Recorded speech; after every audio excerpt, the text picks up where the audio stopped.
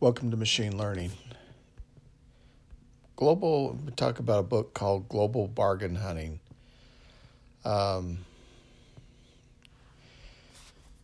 This was an interesting book because it talks about some of the trends that we're seeing on a global scale. The author starts off and says that 85% of the world's population produced a combined 21% of the world's production of goods and services. That is incredible. Now, if we were to take that 85% of the world population, say 7 billion, and then say that 85% of that working population will be replaced by robots, then we could say that that 21% of the world's production of goods and services would be run by 85% of that population that produced those goods and services by robots and by AI and smart algorithms.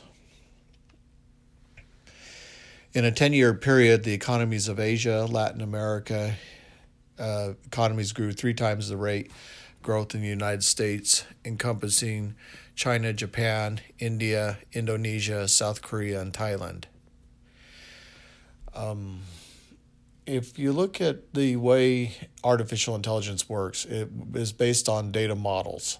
So you create a model, and from that model, you can draw inference from it. And in the countries of the South Asia, if they are drawing models that are very specific to certain features, then they're going to have certain outcomes.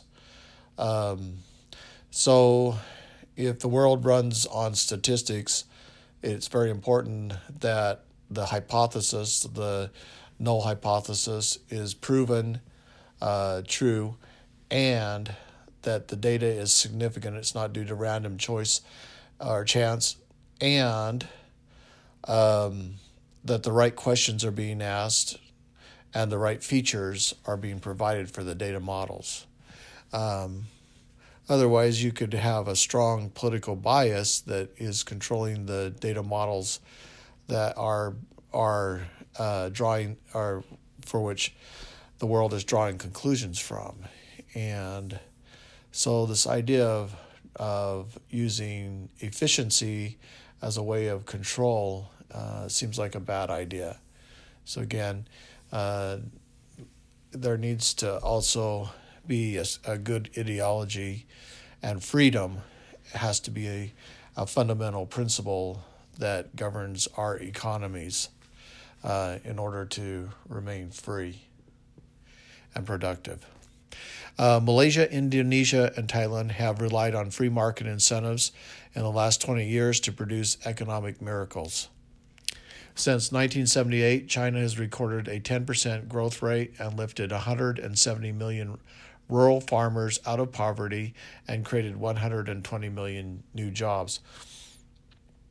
And it's interesting because China now, the real big push is towards artificial intelligence. So a lot of the research and development in artificial intelligence in China is aimed at producing an increased jobs in that field of applying artificial intelligence to increase automation, process different service sectors, and become leaders in innovation in artificial intelligence. And that is largely because China is very capitalistic, and also the technology from the West has been able to be learned, and they're starting now not just to copy technology but to innovate in that realm. But the direction of innovation will be yet to be determined, and so that's it. They move from to manual labor to automation is now the big jump that China wants to accomplish. At the same time, the United States is racing to position itself in the artificial intelligence, machine learning domain. And so there will be a lot of competition between these two countries. China's leadership understands that their survival depends on elimination of revolutionary conditions. And that's very good, because the more free a society is, the more capable and productive they are. And as a result of that productivity and innovation, that has a wealth multiplier or a wealth leverage point. China's capitalism has beaten India's socialism hands down. Foreign investment is flowing in, state-owned businesses are being sold, and subsidiaries cut. And when I hear that that's very promising. This would be kind of a cooperative between the government, China's government, and the capitalists. But at the same time, you have to just kind of take things on the surface level of what is being said here, that China has capitalism, and you might they might call it state enterprises, you might call it cooperative governance control, but it's at its heart, it still has a large number of capitalists who are taking their money, investing in growth, innovations, and producing products and services. And so that level of capitalism will create freedom in China, and it will provide opportunities that have never before been seen there. And so China's growth in that sense is very promising. I like capitalism. America became great because of capitalism, and that is the process of gifting, innovating, contributing, providing services and products that people want, letting the free market determine what products were best, and voting with their dollars. Chile market reform has been impressive as it adopts a free market policy, privatization, state-owned enterprise, moderate inflation, improved democracy, replace authoritative oligarchy. That's a good sign there in Chile. I like their economy. In Latin America, it's one of the most healthy economies. I think it had low inflation. At the same time, it has positive growth. It has positive exports. And the only thing that could be harming any of these Latin American countries is they're tied to and influenced by communism. Russia, Iran, China, they are all competing for Latin American interests and resources. The Czech Republic, Hungary, and Poland have been successful in economic transition with rapid growth and moderate inflation. And so those three economies will see, probably more hot investment. So as foreign investment flows into the countries, that will heat up their economies, create more jobs. At the same time, there will be more output, and as that output grows, there's a wealth multiplier effect there. The global demographic trend is decreasing the size of the U.S. consumer market relative to the rest of the world. Each U.S. citizen has about $5,000 purchasing power per year. And if you look at that, that means that the world is getting more wealthy, and so the United States citizen maintains a $5,000 purchasing power per year, but at the same time, these other countries are increasing in their purchasing power also. In the mid-1990s, U.S. institutional investor held close to 95% of their equity funds in domestic stock.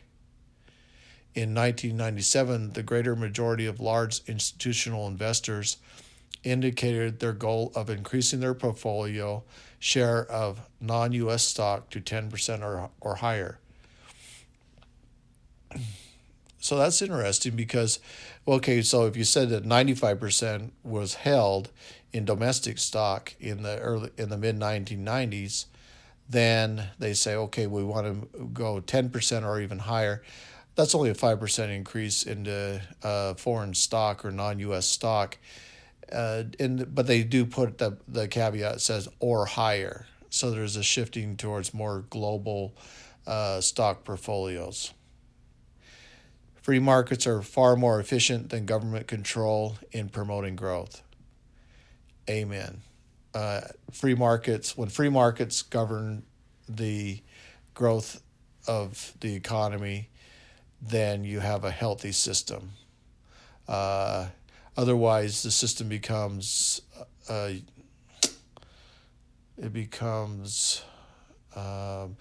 stagnant, and I'm trying to think of the term, but you don't have disruption, but the thing that's interesting is this disruption that technology is providing. It's creating lots of new ownership as companies innovate, get bigger. They then are bought by bigger companies, and they capitalize on that disruption.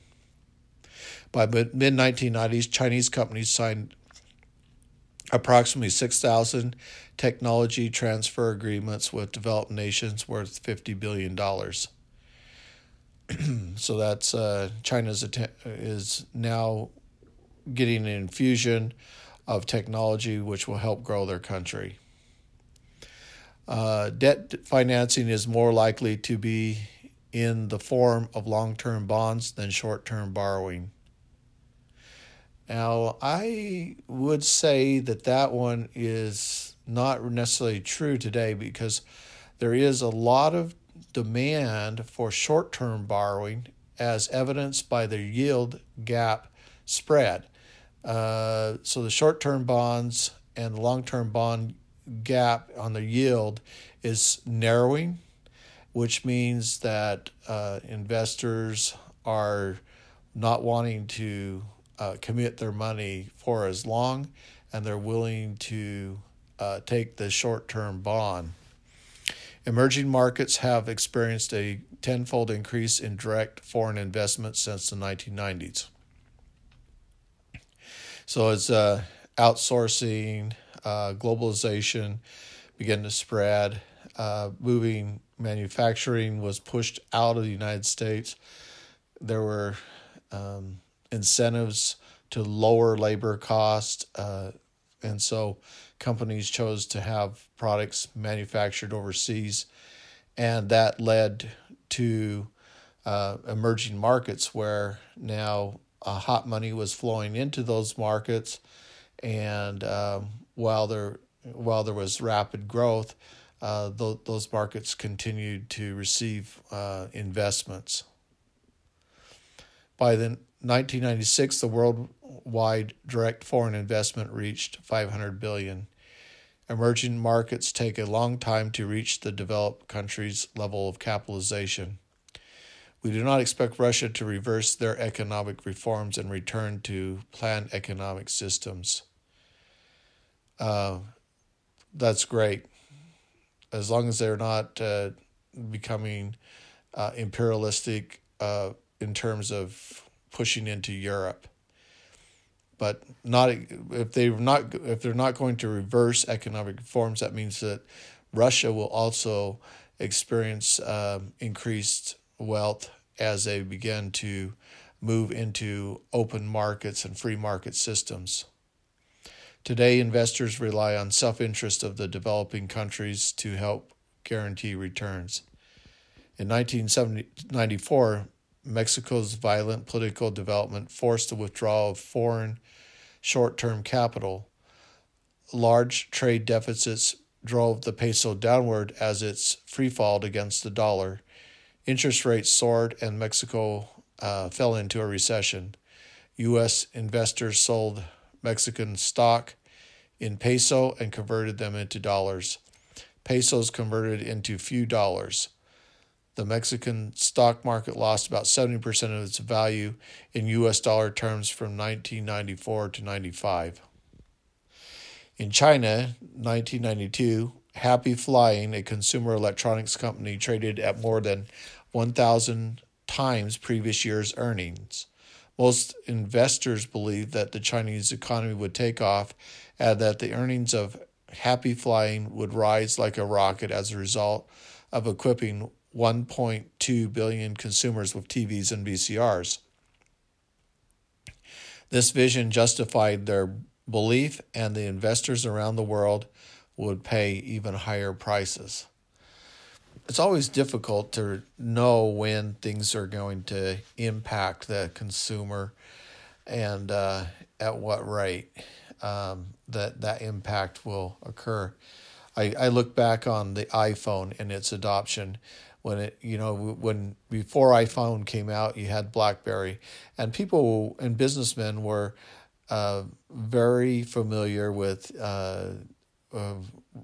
using the BlackBerry and the stylus to be able to select items and navigate, read their emails, run applications. And you could even write code. Developers could write applications for the BlackBerry using CodeWarrior. And so a lot of businessmen had BlackBerries, and they used that for their communication. And then came the iPhone, and it was interesting because when I looked at that, I wasn't thinking about how Apple's strategy would work and how the iPhone would become like the iPod in that it would be rapidly used by a lot of the consumers, and that Apple would maintain a large profit margin, and then they would use that large profit margin to increase advertisement and encourage developers to develop for the iPhone. And as a result, it's been absolutely amazing the last 20 years, or so if it came out in 95, maybe 15 years, probably 15 years of usage of, and as we've seen each generation of iPhone, how much of a barrier that Apple has been able to maintain with its iPhone, and the impact on the world that this device has had. Especially when you consider today that there are so many smart devices on the market. There's from LG to Samsung, very, very competitive devices, yet people are still buying iPhones. The Chinese government controls over initial public offerings help drive share prices upward. The average IPO profit was 150%.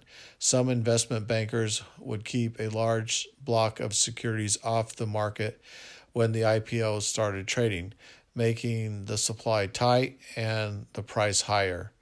A considerable portion was sold to corporate managers, government officials, and other people of connections. They were told to hold on and sell at even higher prices. Tight control of the Chinese stock market gave investors a false sense of security, stated, "With socialism, we have the tools to prevent the stock market from booming and crashing." That's not true. If that were true, then what that means is that those governments would have to either devalue their currency by inflation, or they would have to buy back their currency to strengthen it. And at some point, that the buying and selling would be too great of a load even for the governments, and there would be a boom or a crash. So manipulation of the stock market is not possible. 2008, the Chinese stock market had dropped 50% plus percent from the previous years.